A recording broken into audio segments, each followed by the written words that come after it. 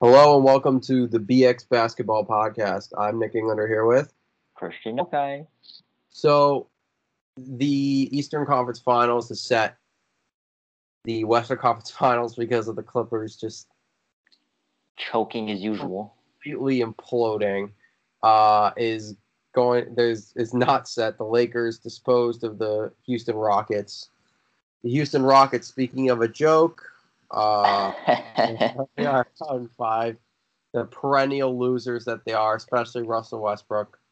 Man, you're going hard. Dude, I that team is cooked. I mean, especially with D'Antoni gone, like that team is absolutely cooked.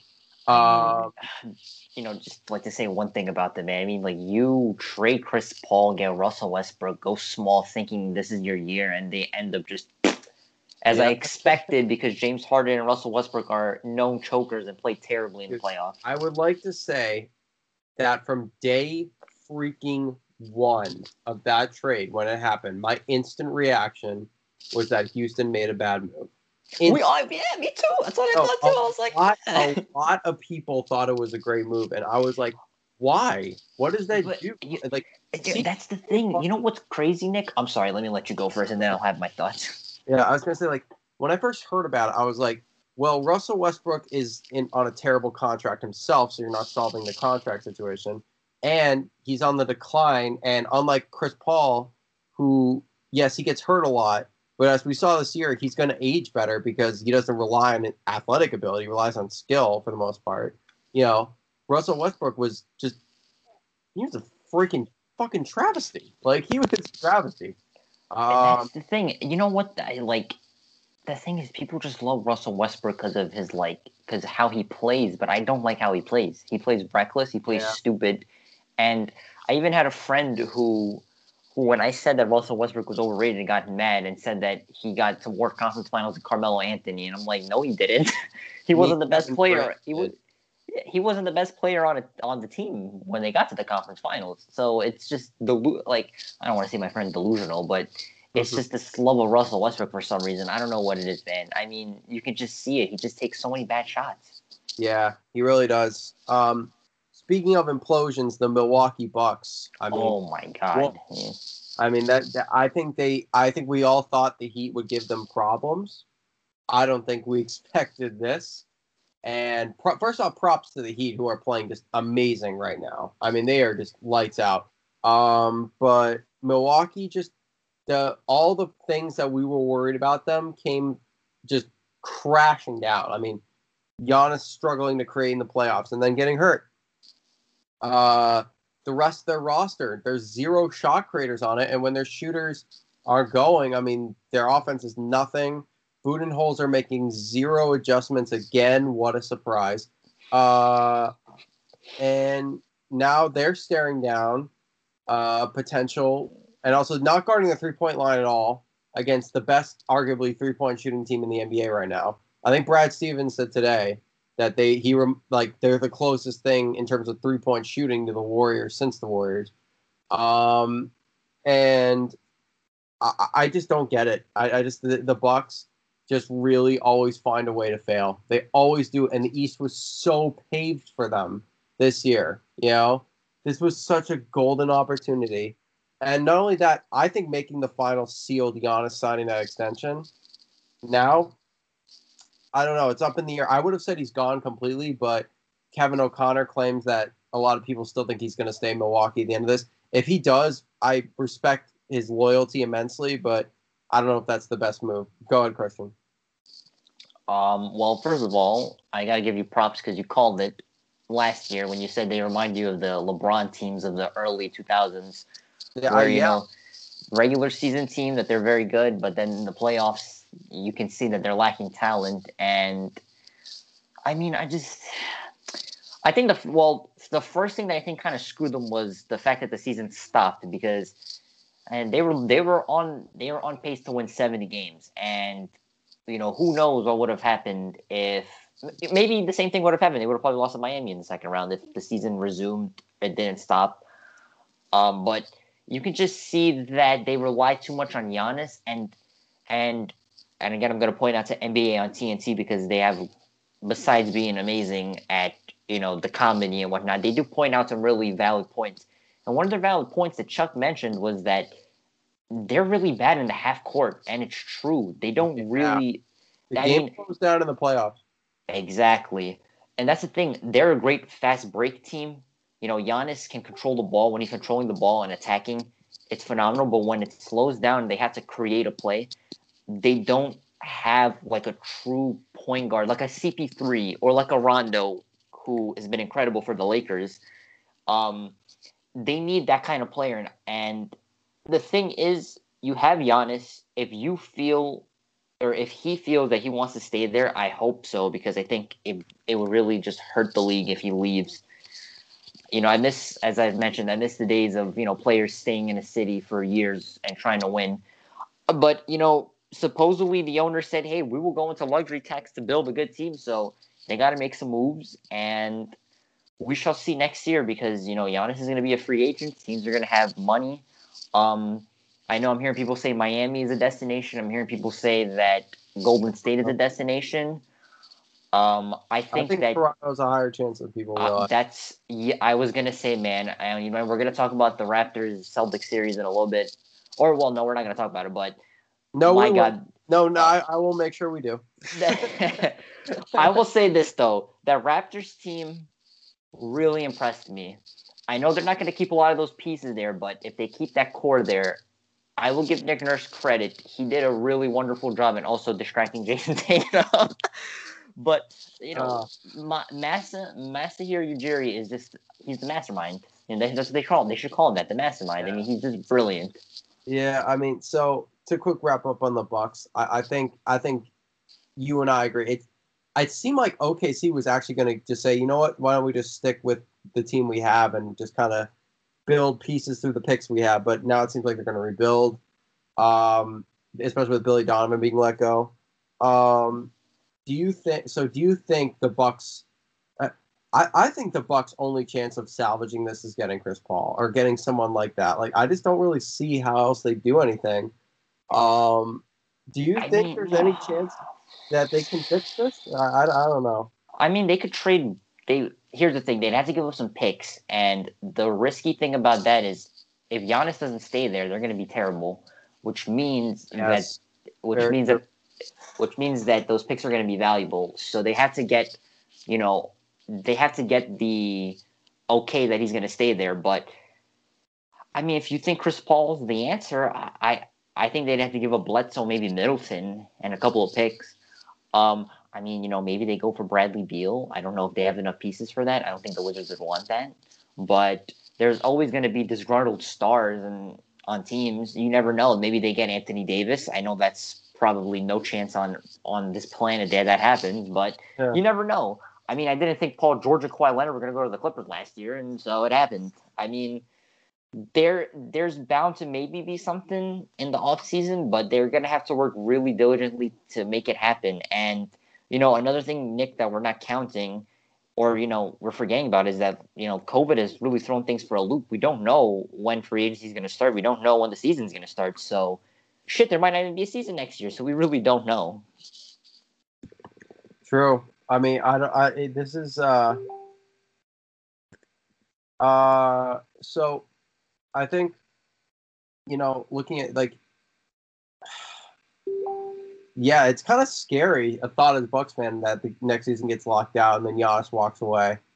I think at that point, I don't know how you get him back. I don't see how you can do it, but who knows? I guess the lockout talk is a problem for another time. But as of right now, the Bucks situation is pretty dire for sure. So now we can talk about the Celtics and the Raptors. And then we'll kind of touch on the Clippers-Nuggets Game 7. So I just want to say a few things about this series. I called Celtics in 7 before the series. I was exactly right. Even though my brain told me Toronto in 7. Fuck my brain. It's always wrong. My gut is what's right. But I think this series was as emotionally draining a series as a fan as I've ever been a part of. I was so up and down during this series.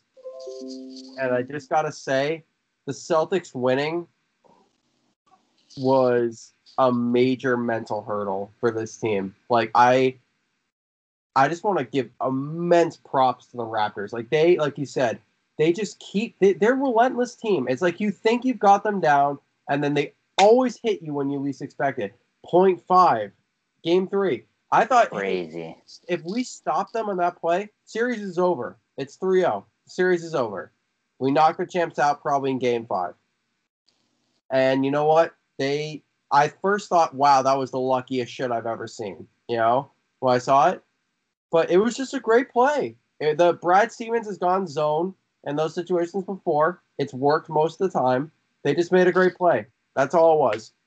I will say the poetic justice part of it, though, was that Kemba Walker was fouled at the end of Game 6. The NBA admitted it in the last 2-minute report. They didn't call it, so the Raptors winning Game 7, I feel like you'd always have that in the back of your mind, like, well, if Kemba had gotten the call, it was a tie game with under 5 seconds left. The Celtics probably would have taken the lead. He would have probably hit at least one of the free throws. But this is just, I was just emotionally drained.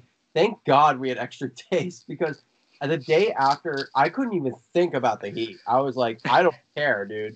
Like, that Game 7 was epic. And one more thing.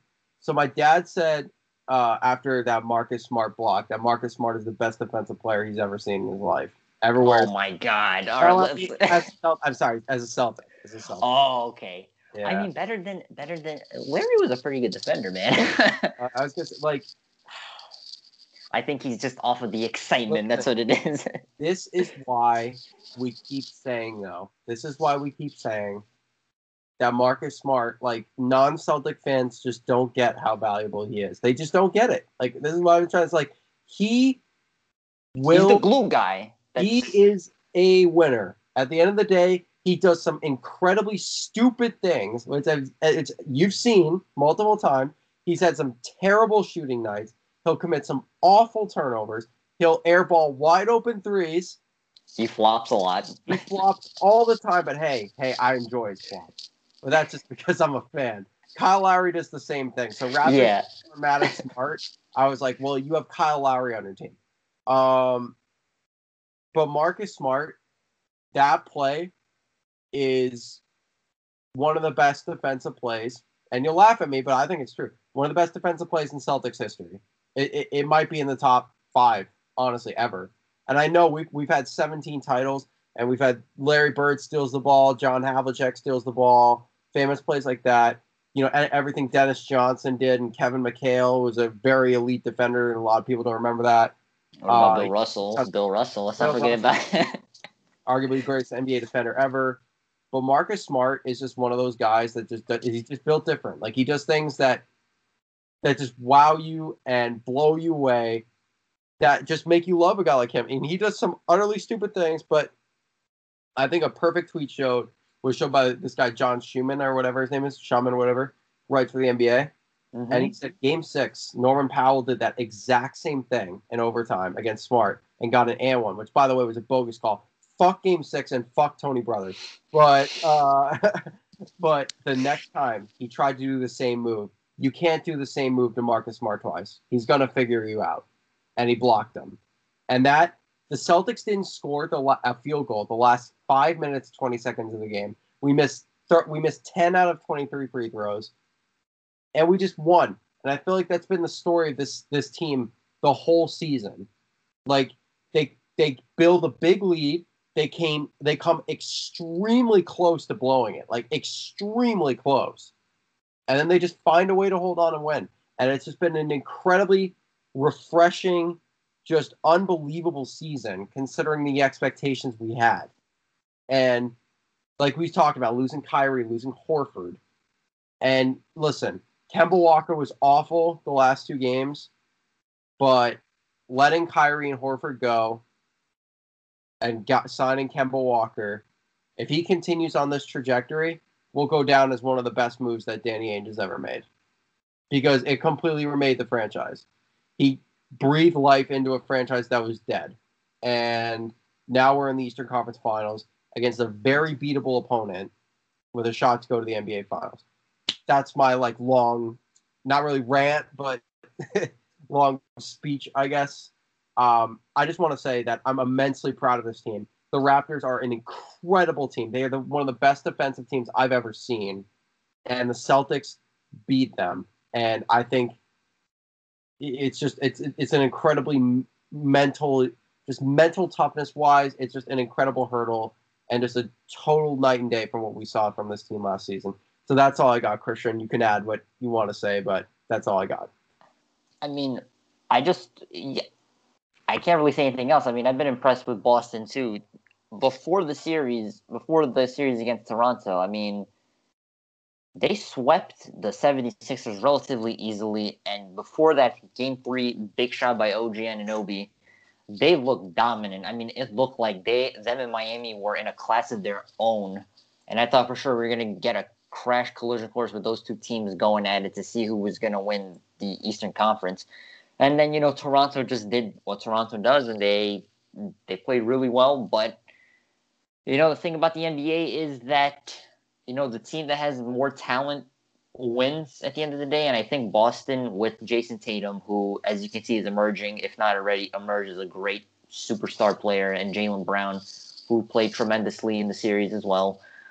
And they have really good glue guys. And I mentioned before, every team needs a Marcus Smart or, a Draymond Green, that kind of glue guy who is okay with taking a couple of shots, taking charges, and yes, I'll even admit flopping. It helps the team win. He helps the team win. Now, my only thing with Marcus Smart is he takes a lot of bad shots, but when he's making great defensive plays like he did last game, and let's be honest, he was huge in Game 6. I mean, he almost he was. He had 30 points. He was big. He had 20 something. Yeah, I mean he has those random like really good shooting nights. Like he has a lot of bad nights, and then he'll like have one or two like just shoots 4 for 6 from 3 out of nowhere. Right, but I'm impressed with Boston. I mean, honestly, I'm very impressed with Boston. And shit, if you said last year that you're going to lose Kyrie Irving and Al Horford, and the next year you're going to get to the Eastern Conference Finals, I think most fans wouldn't believe it. But I'm pretty sure, Nick, and you called me last year after they lost to Milwaukee, how you sounded very disappointed because you knew the doom and gloom that was coming. I was despondent, yeah. But I mean, shit, no Kyrie Irving, they get to the conference finals. That's a great start. And I mean, I'm excited for this series. I don't know who's gonna win it. I'm gonna favor Boston, honestly. But I mean, you're getting Jimmy Butler, who's playing like he's on a goddamn mission to prove people wrong, and he's been amazing. And it just shows how stupid Philadelphia is for re-signing Tobias Harris and not him. And you got these emerging stars, Jason Tatum and Jaylen Brown, and just a really good Boston team. It's going to be a great game. It's going to be a great series. There's a lot of beef between Pat Riley and Danny Ainge. I mean, it goes back to the 90s with Showtime and when freaking Boston with Larry Legend. Now, I will say this. My only concern with Boston is that they need to get over the hump of the conference finals. They've been there 3 out of 4 years. Can they finally do it? We will see, but I'm very excited for this series, and I know you are probably too. Oh, yeah, listen, this is the best opportunity of all those conference finals to make it. That's my honest opinion. I think the fact that there's no LeBron in this series just makes such a huge difference. And I know the team around him in 2018 was awful, but it's still LeBron in a Game 7. And just dealing with that is brutal. I think to kind of transition before we talk about Celtics-Heat, the Lakers look very good. We don't really fuck the Lakers, so I don't really want to talk about them. But unfortunately, Clippers. You want to know what? I saw a tweet after Game 7, and I thought it was really fitting, right? Mm-hmm. Marcus Smart is who people think Patrick Beverley is. Patrick Beverly, dude. I was just thinking, Patrick Beverly is playing like shit. I think he's overrated, bro. I'm gonna be honest. He's just not. He just acts like he's like this DPOY candidate, and that he's this glue guy. And to be honest, dude, he's not. He's a very average player, like very average. To be honest with you. In the wise words of Richard Sherman, he's mediocre at best. Yeah, like the Clippers as a whole, I just can't believe. I'm disappointed in them, man. I'm really disappointed because they had so much hype. Crazy. If they win Game 7, I still believe they have a real chance to beat the Lakers. But but I don't know. But mentally, let's just be real, dude. Mentally, the Lakers are tougher than they are. It's I hate to say it, but it's true. Outside of Kawhi Leonard, there's a bunch of mental softies on that team. You know, you get into the playoffs, into the grind of it, and a lot of these guys fold. Montrezl Harrell looks like a freaking black hole. He can't score. He can't defend. I saw something there -61 with him in the series. That's fucking awful. Like Lou Will has been terrible as well. Oh my god, dude. Yeah, Lou Will was like 2 for 23 in 2 games of the series. Like it's just crazy. I don't know what happened to this team. And honestly, I would not be surprised at all if they lose Game 7. I think they're going to win. But they were up 15 and like 18 in the last 2 games or something like that. Yes, and they blew both games. Both of them. Like now, there's part of this as well that we're not mentioning. It's that this Denver Nuggets team has been down 3-1 in 2 straight series and have forced 2 Game 7s. Amazing. They've been down. They were down how many? I think last year and the year before that they were down in other series and came back and won the series. So it's just Mike Malone, Nikola Jokic, Jamal Murray, Michael Porter. These guys are playing amazingly. And I did say, in the prediction, I did say Denver was a sleeper team. I really did think their depth, their talent, I thought they could make some noise if they had an opportunity. Now, I didn't think they were going to be down 3-1 and come back in 2 series like this, but they don't have pressure. Like Jokic said in the post-game interview, the pressure's on the Clippers because everybody was expecting an LA conference finals. Everybody said Kawhi Leonard signed with this team. They got Paul George. They have all this talent. They should have swept the Nuggets, in my opinion. Like honestly, they should have swept them. Yeah, they're just the Nuggets are tired from last series too. And the Nuggets, I mean, it's just testament to Jamal Murray, testament to Nikola Jokic, everybody. Michael Porter, who talked a lot of shit after they lost Game 5, he hit the big shot in the next game. And they're all playing well. They're playing well. I just, my thing is, I really want the Clippers to win because they, in my opinion, they are the last hope to stop LeBron from winning the championship. But I just don't think they're gonna do it. I just think they're gonna collapse again. I really do. And maybe I'm wrong. Maybe this is the smack in the face that they needed to wake up. But if they come out flat, next game, and they still somehow manage to win it, I don't think they have a chance against the Lakers. I don't. I'm really sad. The Clippers are the best team in the league on paper. There is zero doubt about that. But you watch them play, and me and you have talked about this before, but it seems like sometimes they look dominant. Other times they like hit the snooze button.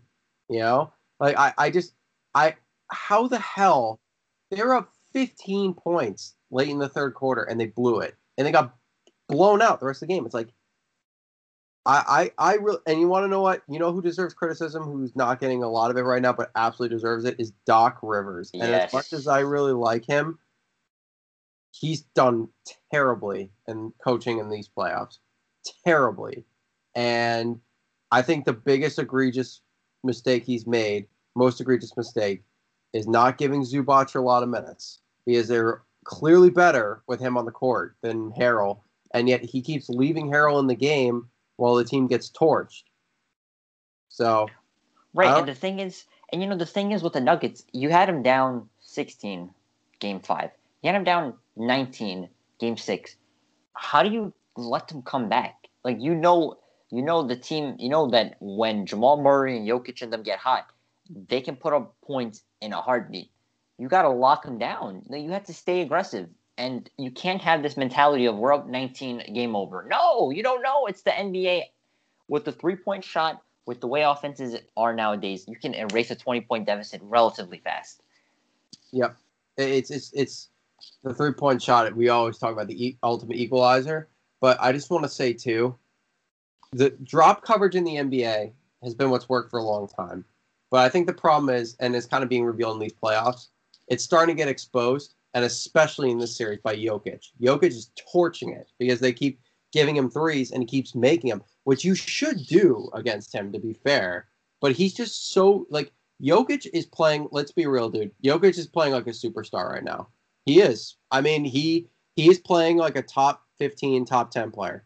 Like, he's been that good in this series. He's just unguardable. Like, they have no one on their team that can do it. Zubac can kind of slow him down sometimes. Outside of that, I just don't see it. And honestly, he's outplayed Kawhi Leonard these last few games. He has. And Jamal Murray's been much better. Who else? Like you said, Porter's been much better. And I think at the end of the day, if the Clippers lose this game, I think we could both agree the Clipper curse is real. They just can't get past the second round. I know. Loaded teams. Lob City was loaded, and they couldn't get past the second round. Losing in this game would be an absolute catastrophe for the Nuggets. I mean, not for the Nuggets, obviously. For the Clippers. And I got to give props to Nuggets because I question, can you really build your team this way and win a title? And honestly, with the way they're playing right now, I'm starting to believe that with enough internal development, you have a chance. You're a contender, And I think that's a very positive development for the NBA because the Clippers are another team that were just kind of built by stars teaming up, and the Nuggets were drafted in trades and all that stuff. Right. But to make it real quick, I don't think they're going to lose Game 7. I don't know about. Do you think how do you think they're going to do? I think they're. I don't. My heart says no, but my brain says yeah. I just think the Nuggets are going to beat them. I think the Nuggets have no pressure. Unless Kawhi and Paul George go crazy and actually step up and be leaders, I don't see it, man. I think the Nuggets are going to win the series, but regardless of that, I don't know if we're going to talk about our Western Conference Finals preview, but I just think the Lakers are going to get to the finals. Unfortunately, it sucks to say it. Well, if it's Lakers-Celtics, I'm sure the public won't like it, but, I mean, it will be pretty interesting for me, and especially considering LeBron's on their team now. But I think for the Western Conference Finals thing, let's not do it yet. Let's do it maybe soonish, whenever, but right before it starts, maybe. May do a quick pod, like 10, 20 minutes, just talking about it. Gotcha. But now, Eastern Conference Finals, though. All right, so kind of transitioning back to this. I'm going to be honest with you, Kristian. I think the Celtics are going to win this series, and I think they're going to win it easier than they beat Toronto. Wow, really? And I think here's the reason why. The Heat margin of error is way slimmer than the Celtics. Think about it for a second, right? The Heat matchups, they start 2 or 3, depending, down minus defenders. Duncan Robinson, Goran Dragic, and when Tyler Hero's in the game, he's 3. And I'm forgetting Kelly Olynyk, that's another one. All are minus defenders. They have 4 subpar defenders in their rotation. Brad Stevens this season has made a serious emphasis to find whoever the weak link is on defense and just repeatedly attack them. And when the Celtics beat the Heat in January, they went at Dragic and Duncan Robinson the entire game. And they won because of that, because Jaylen Brown could not be guarded by either of them. Jason Tatum was hurt in that game. I don't put a lot of stock in the regular season series because one of the games was Tony Brothers gave them like 13 more free throws, and the Celtics missed like 23s and still could have easily won. The other 2 games, the Heat were on back-to-backs. And it's funny, I was at the game in Boston this year against the Heat, and I spent $37 a ticket. Imagine telling me then this is going to be the Eastern Conference Finals. Like, how the hell could I have expected that? But on a Thursday night, $37 game per ticket. I saw the Celtics beat them by 20, but they're coming off a back-to-back. So, again, I don't put a lot of stock in it. But I just think the Heat have to make threes in every game. And the Celtics are number 2 in three-point defense in the league. I think the Heat margin of error is way slimmer because their defense is not as good as Toronto's. And the Celtics just overcame what might be the best defense in the NBA, where it was a struggle to score at times. And I think the problem for the Heat is Spoelstra cannot go to a man-to-man because the Celtics will just attack whoever the bad defender is out there. Just like they did 2 years ago when the Sixers had J.J. Redick and we just attacked him and Marco Bellinelli again and again and again and again, just over and over. That's what Brad Stevens does very well. And I feel like a guy like Duncan Robinson, if he doesn't make threes in this series, he's going to be unplayable because the Celtics are just going to, like I said, they're just going to attack him every time. I will say this, though. I think the Heat can definitely win this series. There's no doubt about that. I could be wrong. They could have 4 games where they drill threes. But I just feel like everyone on their team is lights out from 3 right now. And the Bucks three-point defense, they give up the most threes in the league. It's not very good. The Celtics three-point defense is much better. I think the one matchup they have a clear advantage on is Bam against Tice. But one thing is that Tice has actually held Bam in check pretty well this year, including one game where Bam had under 10 points. That was the game in Boston. Again, it was a back-to-back. I get it, but still, he had under 10. He had 8 points. I just think that the Heat's perimeter defense is just not good enough. I'm just kind of looking at. I think if I'm the Celtics defensively, I'm letting Jimmy Butler go. I would never double him the entire series. I would let him go one-on-one and put Marcus Smart on him, and Marcus Smart or Jaylen Brown. If you put, and maybe you actually put Marcus Smart on Duncan Robinson, on Tyler Hero, because if you take away the Heat shooting, their offense dies. It really relies on it, and it's gone through a lot of cold streaks at times during the season. And also another problem for the Heat, the Celtics are great at forcing turnovers. The Heat commit a lot of turnovers, and that's going to be a problem for them. I think the Celtics are just the better team. Looking at it, I think with Gordon Hayward coming back, I don't think Gordon Hayward is going to start. I think he's going to come off the bench. But think about it, Kristian. Every single minute Shemi Ojale is out on the court for the Celtics, we all cringe in fear of what he could do because he is that bad. He is so awful. And now you're replacing those minutes with Gordon Hayward when we've needed bench scoring. I don't know, man. I just have a feeling that the Celtics are just too good. I just think I could be drinking the Kool-Aid. Like I said, sometimes, like my brain last time said the Toronto was going to win. My gut said the Celtics in 7. Well, my gut this time says Celtics in 6. And I just think that the Heat are going to have 2 games where they're just going to make every 3, and it's just going to be too much for the Celtics. But I just feel like the Celtics are better. I think the Heat are due for a bad shooting series. They've been shooting so well, and I think the Celtics will win the series. I think the one wrinkle in this comes down to, though, who's going to win the coaching battle? Brad Stevens versus Eric Spoelstra.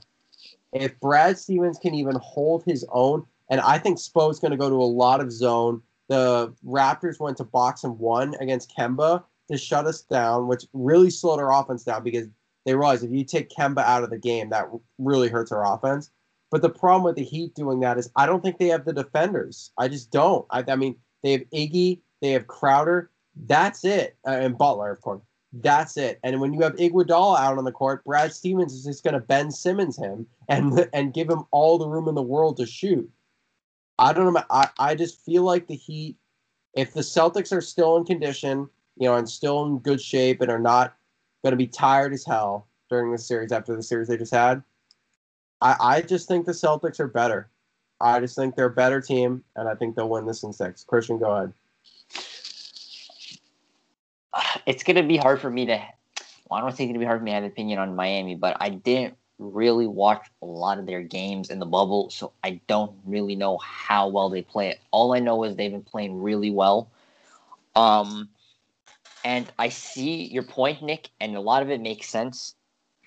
They gave up a lot of points to Milwaukee, even with Giannis. And you're right. Teams that get really really hot are bound to go cold. But my concern is not with Miami; it's with Boston. And here's what I mean by that. Yes, they won the series against Toronto. Yes, every game was close and competitive, and it was a grind. But the one concern I have is damn, it took them 7 games to beat a Toronto team that their best player played terribly. And that was when they lost the series, to be honest. Yeah, but to be fair, let's give some credit to Jaylen Brown's defense in that series was exceptional. Right, he was tremendous. But my thing is, if Miami plays some kind of defense, Jimmy Butler is not going to be bad this series. I don't see it happening. I think he's going to be amazing. So I think that if Crowder and Iggy play well enough, they could maybe contain those guys. But the thing with Boston, I think the key for them, it's 2 things. One, they have to neutralize Miami's 3-point shooting, and at points in the Toronto series, they did that. I mean, they shut down Toronto. They had 2 games where they blew them the hell out because they were locking them up. The other big key for Boston, and it's been a problem with them, as I mentioned many a times, their shot selection is very questionable a lot of times. Marcus Smart. Not just that. It's not just Marcus Smart. It's also the fact that when Jason Tatum and Jaylen Brown go to the rim, most of the time 2 things happen. They either score, they get fouled, or they kick it out to open guy and shoot a 3. But a lot of the times, Jason Tatum is doing step backs, and Jaylen Brown is doing step backs, and you got Marcus Smart taking bad shots. If they're aggressive and getting to the paint, a lot of good things will happen, because then that means that Bam's going to have to go and contest, and you get Bam in foul trouble. Then you got Kelly Olynyk in the game, and Kelly Olynyk is not a good defender. No. So they have to be aggressive. Yeah. So I don't know.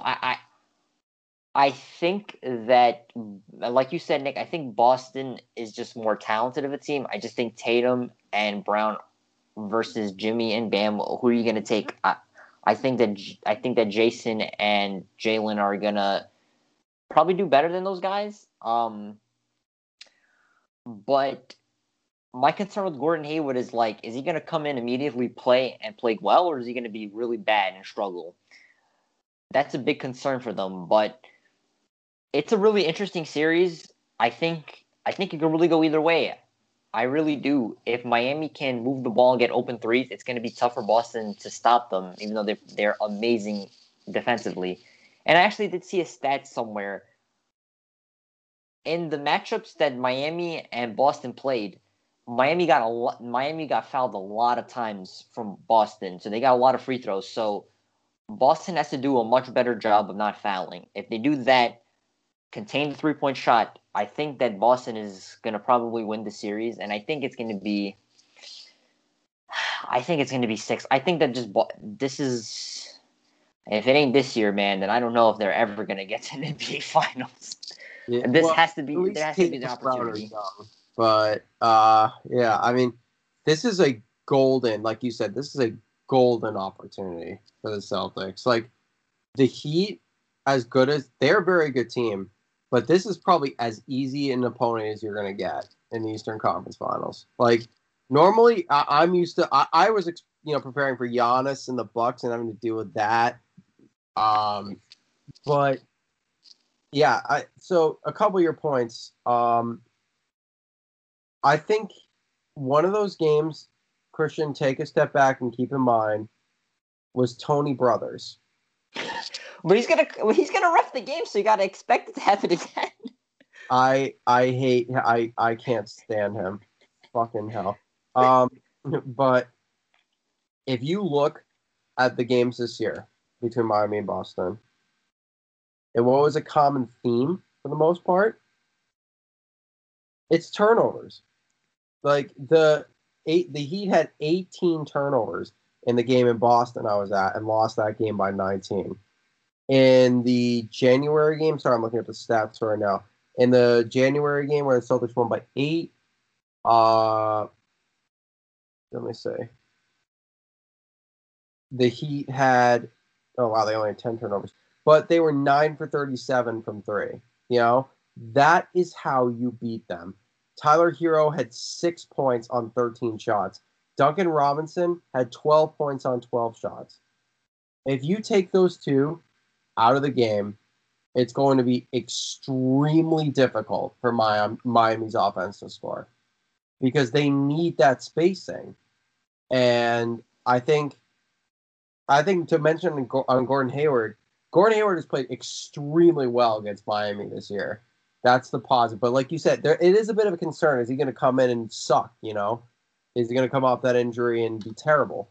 But I don't think he's going to start. That's the positive, you know? I don't think you can. I don't think you can start him because how well that starting five has been for Boston, especially with how well Marcus Smart's playing on defense. Yes, definitely. But I think, like you said, I totally agree. Like the 3-point shooting, taking that away, it's like I said with the Sixers 2 years ago, taking that. The Celtics did that when they took their 3-point shooting away and let Joel Embiid go 1-on-1. The Sixers' offense died because they could. Because Joel Embiid had to score everything on his own and got tired. That's Jimmy Butler's a killer, don't get me wrong. But I think if Jimmy Butler has to face Tatum, Brown, and Smart, 3 really good defenders, then it's going to be tough. It's going to be really tough for him over the course of a long series to hold up and score 30 every game. He did struggle at times against the Bucks and against Wes Matthews, but one thing the Bucks did not have that the Celtics do, the Celtics have like 4 or 5 guys that can put the ball on the floor, and score, hit their own shot. The Bucks had 2. They had Chris Middleton and Giannis. That's it. The rest of their team were all basically spot-up shooters. And Eric Bledsoe, who sucks, but I guess.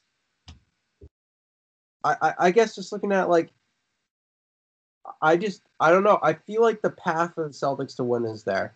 The only thing I can really see as a detriment for the Celtics is, like you said, if they just make all their threes, which if they do, they're doing it against the second best 3-point defense in the league. So that's going to be tough for them. But you know what the thing though? Sorry to cut you off, Nick. But the thing is, if Miami is making their threes, and there's a lot of pressure for Boston to make their threes, and they struggle at times to shoot the ball in that series against Toronto. So, if Miami makes a couple of threes, then there's going to be pressure from those guys to make them, and then they're going to kind of get fucked up on the offensive side when they should be driving and getting open shots. They're going to be taking terrible shots. So that's the kind of the trade-off is if Boston is aggressive and getting to the paint, I think they will easily score and get fouled.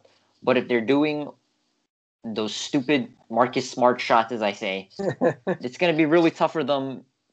It's going to be tough for them to compete against this Miami team. All right, here's my question for you, Kristian. You ready? Yes. Who do you put on Kemba? You could probably put Jimmy on him. That's what I was thinking. Yeah, because Dragic on him is going to get destroyed. Kemba this season against the Heat has absolutely lit Dragic up. So you can't do that. Kendrick Nunn, same thing. I think the Celtics, when Kendrick Nunn is on the court, are going to hand him they want Kendrick Nunn to shoot. He's been terrible in the playoffs so far. He is their weak link in their rotation, especially shooting wise. I guarantee you the Celtics are going to give him all the shots he wants and are going to go at him all the time. He to me is one of the more overrated rookies in the league. And I know he comes out, he's undrafted, his numbers look good, but to me Tyler Hero is so much better than he is. Tyler Hero hit some big threes in the last series as well. He was clutch.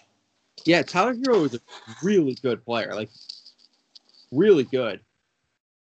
And so I think I just feel I don't know, that's how I feel. I think they're gonna put Crowder on Tatum, which personally I don't know if Crowder has the foot speed to hang with Tatum because I again as a Celtics fan I know Jay Crowder very well and he's a very good defender, but his foot speed is pretty suspect at times.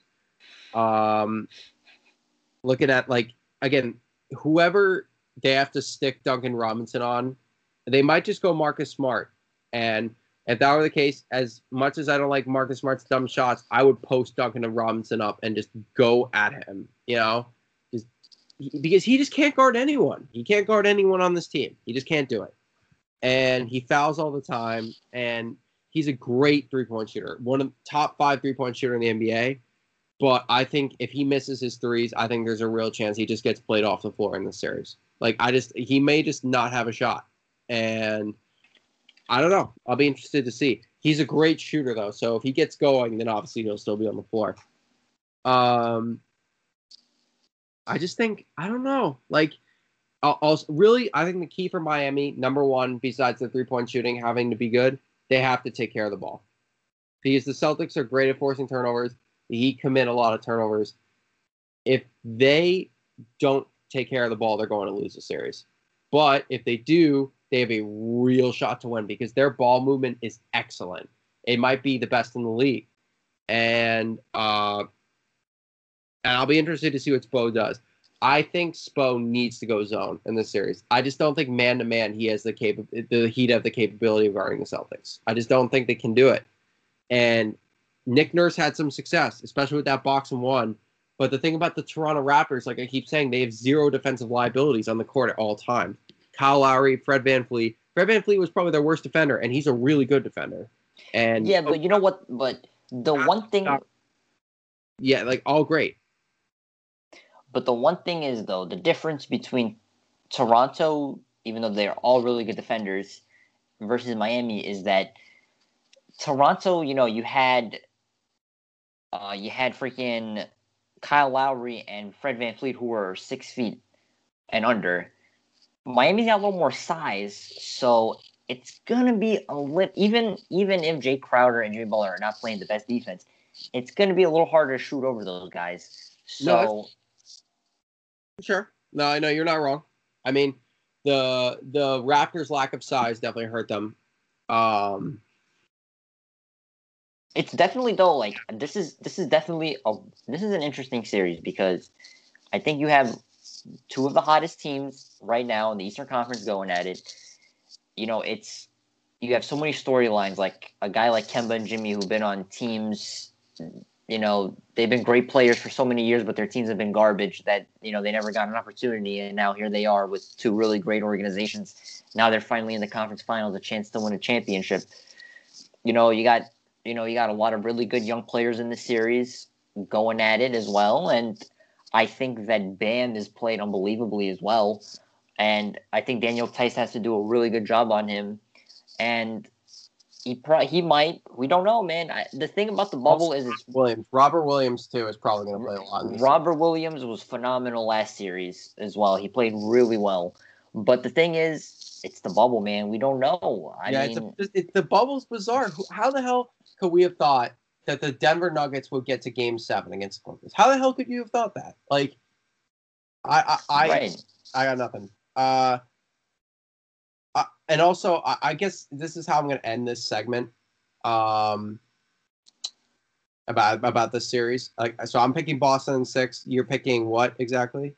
I got Boston in 6 as well. Okay.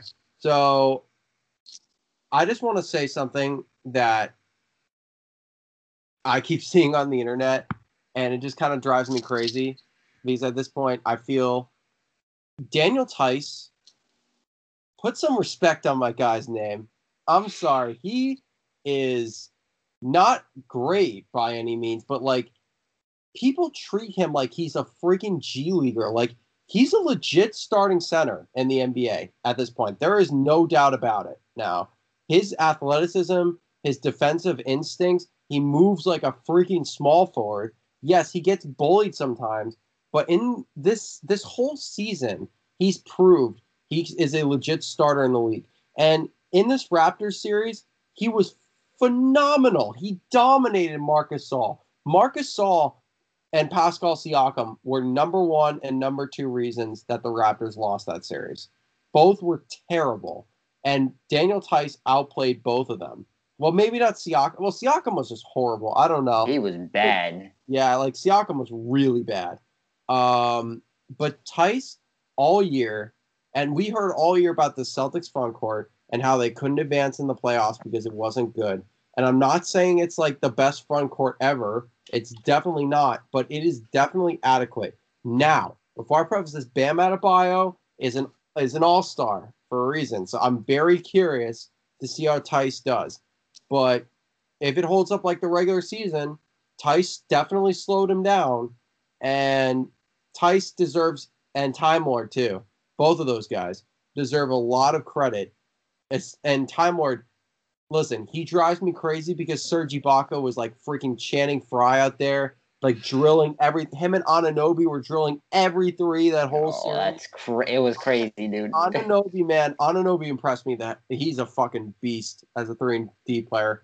But both of those guys held their own against way more expensive front courts.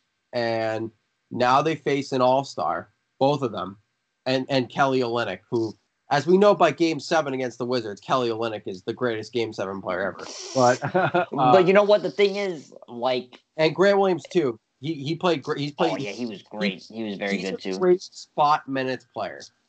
Yeah, like, great at spot minutes. Like, he's like a poor man's PJ Tucker. Right. But the thing is, let's say Siakam and Gasol were actually hitting their threes. That would have really, stretched the Celtics defense out, which, if Kelly and Bam are hitting their shots, it's going to stretch out that defense a little more. So it's going to be more space for them. Listen, so if Bam hits threes, then we're fucked. Right. Even if he hits mid-rangers, it's gonna cause some space there. Yeah, here's my opinion. I think Grant Williams is only going to play in this series when Kelly Olynyk is in the game, because Grant Williams is obviously good at moving his feet. I think you saw him block Van Fleet at the end there, which was terrible. Right. By the way, Nick Nurse, he did a lot of good things in that series, but not calling a timeout when Van Fleet was going nowhere was really stupid on his part. And he was a whiny little bitch this whole series, so fuck him. But but I think Grant Williams is ideal for like stretch bigs. He's done a good job. Both him and Tice, because Tice moves his feet very well. I don't think you can play Time Lord against Kelly, because Time Lord is, he just doesn't guard stretch bigs well. I think Time Lord against Bam, you can match that athleticism a little bit. Obviously Bam is a lot better, but like at least Time Lord can bother him is what I'm thinking. I don't know. This is my thought. Do you think that they'll play Cancer more in the series? Or do you think he's unplayable? Cancer was perfect against Philly because no one could take advantage of him in pick and rolls, and he was a decent MV defender.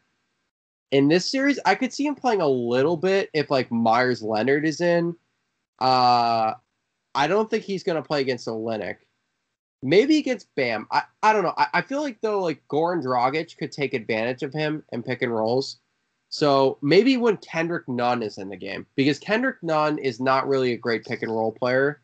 So you could probably hide Canner on Bam for some physicality and some rebounding. That's all. I don't think he's going to play much, though. I'll tell you, man, it's going to be interesting because I think these are the two best teams in the Eastern Conference, at least. It's going to be fun. Definitely going to be fun. I'm excited to see it. Yeah. I think this is, if the Celtics make the finals, I will be an insufferable douche. No, I won't. But this is already just kind of a weird season. Well, here's the thing, Nick. Are you going to count this championship if, let's say, Boston wins it? I only count the championship if we win it. That's how I view it. I mean, I just, I'm probably going to, I'm going to get flack for saying this because people are going to be like, oh, you're just saying that because you don't like LeBron. I don't count this championship. Like, I really don't. I just don't think you can. And I think that, I don't want to go back to the whole I don't want to go back to the whole, ratings of the NBA, but they've been really bad. I just think people don't care right now about sports, honestly. Well, maybe, but counterpoint would be recently, like a lot of NBA rating, like Celtics Raptors got humongous ratings. Game 7 did, I mean. And so, yeah, no, for the most part, though, they have been down. But I just, listen, the bubble is weird and doesn't feel right, but at the same time, the basketball has been wildly entertaining. I mean, I don't think we can argue that at all. Like, some crazy upsets are happening. Freaking Denver's going to Game 7 against the Clippers. Like, what? It's like, yeah. It's so weird. The fucking Celtics and the Heat are in the Eastern Finals. Who the hell could have seen that coming? Yeah, it's true. No one saw that coming. And I don't know. I've really enjoyed basketball in the bubble. I've really enjoyed watching it. And I get ratings are down, and it's not perfect. And they almost got canceled once after the boycott. But I don't know. I enjoy it. But does it feel the same winning a title like this? Not really. You won't really have a parade. You won't it's going to be like winning the NCAA tournament in a way, I feel like. But I don't know. I still enjoy, and like you said, with a potential lockout coming up, I'm just trying to enjoy as much basketball as I can until it potentially, we're not going to have it for a little bit. But yeah, I guess that's all. So we're going to talk about the Steve Nash hiring next podcast. Because Paul will hop on with us then. But do you want to talk about anything else, Kristian? No, I mean, I don't. There's nothing else, right? I think we got everything. Well, we're not going to overreact for 2 hours about Brady losing his first game. Cam Newton. I mean, we beat the Dolphins. I mean, that doesn't mean a lot, but it's something, I guess. So, yeah. I feel like we're missing something, but I don't know. I could be wrong. Talk about the Lakers. I mean, they've been impressive, I guess. I mean, fuck them though.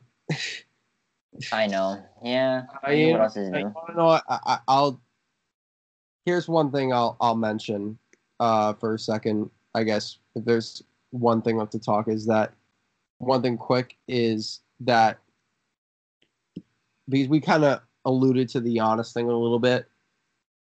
Here's a question for you, Kristian. What do you hope happens with him? Because for me, I hope he stays. I think it's good for the league because if he leaves, then the Supermax has failed. That's my opinion. Yeah, I hope he stays, honestly. I just think that when the league's at its best, when you have stars in every city and you have parity in the league, when you have guys going to the same team made up with the same 3 guys, dominating for years on years, it gets boring. I don't care. I'm not interested. My interest in the league has already dived down. Especially with what LeBron did, and I know that was so long ago, but especially with what Kevin Durant did, it just kind of killed my interest in the product. And even though last free agency we saw a lot of duos come together, which wasn't big threes, and I was excited the fact that there was going to be a lot of better teams this year. I still just never got into the rhythm of the league, so it just kind of sucks that players can. I mean, they have a right to go and move if they want to, but you want guys to stay. But one thing I will say is positive. The league right now has definitely more parity than it has had in a long time. There's no Golden State Warriors, team that just is so much better. I just feel like, I just feel like this is kind of an interesting conversation because, my team has lost a guy like that, Kyrie Irving, who left, but he left Cleveland too. With player movement around the league, which is, I think that's another thing that's kind of partially responsible for killing some fan interest, and that you could have a player for 2 years and then they're gone, just like wow, I barely got to know you and now you're on a new team. I just wish that at the end of the day that the NBA, had something like what we have now for a while, like with homegrown stars and parity across the league. And Giannis staying in Milwaukee would achieve that, but if Giannis goes to Miami or Toronto or Golden State, it's a super team. I had to say it. It is. And as a Celtics fan, God. Imagine if he goes to we're going to talk about Steve Nash next podcast, but I'm happy they didn't get Greg Popovich. That's all I got. Yeah.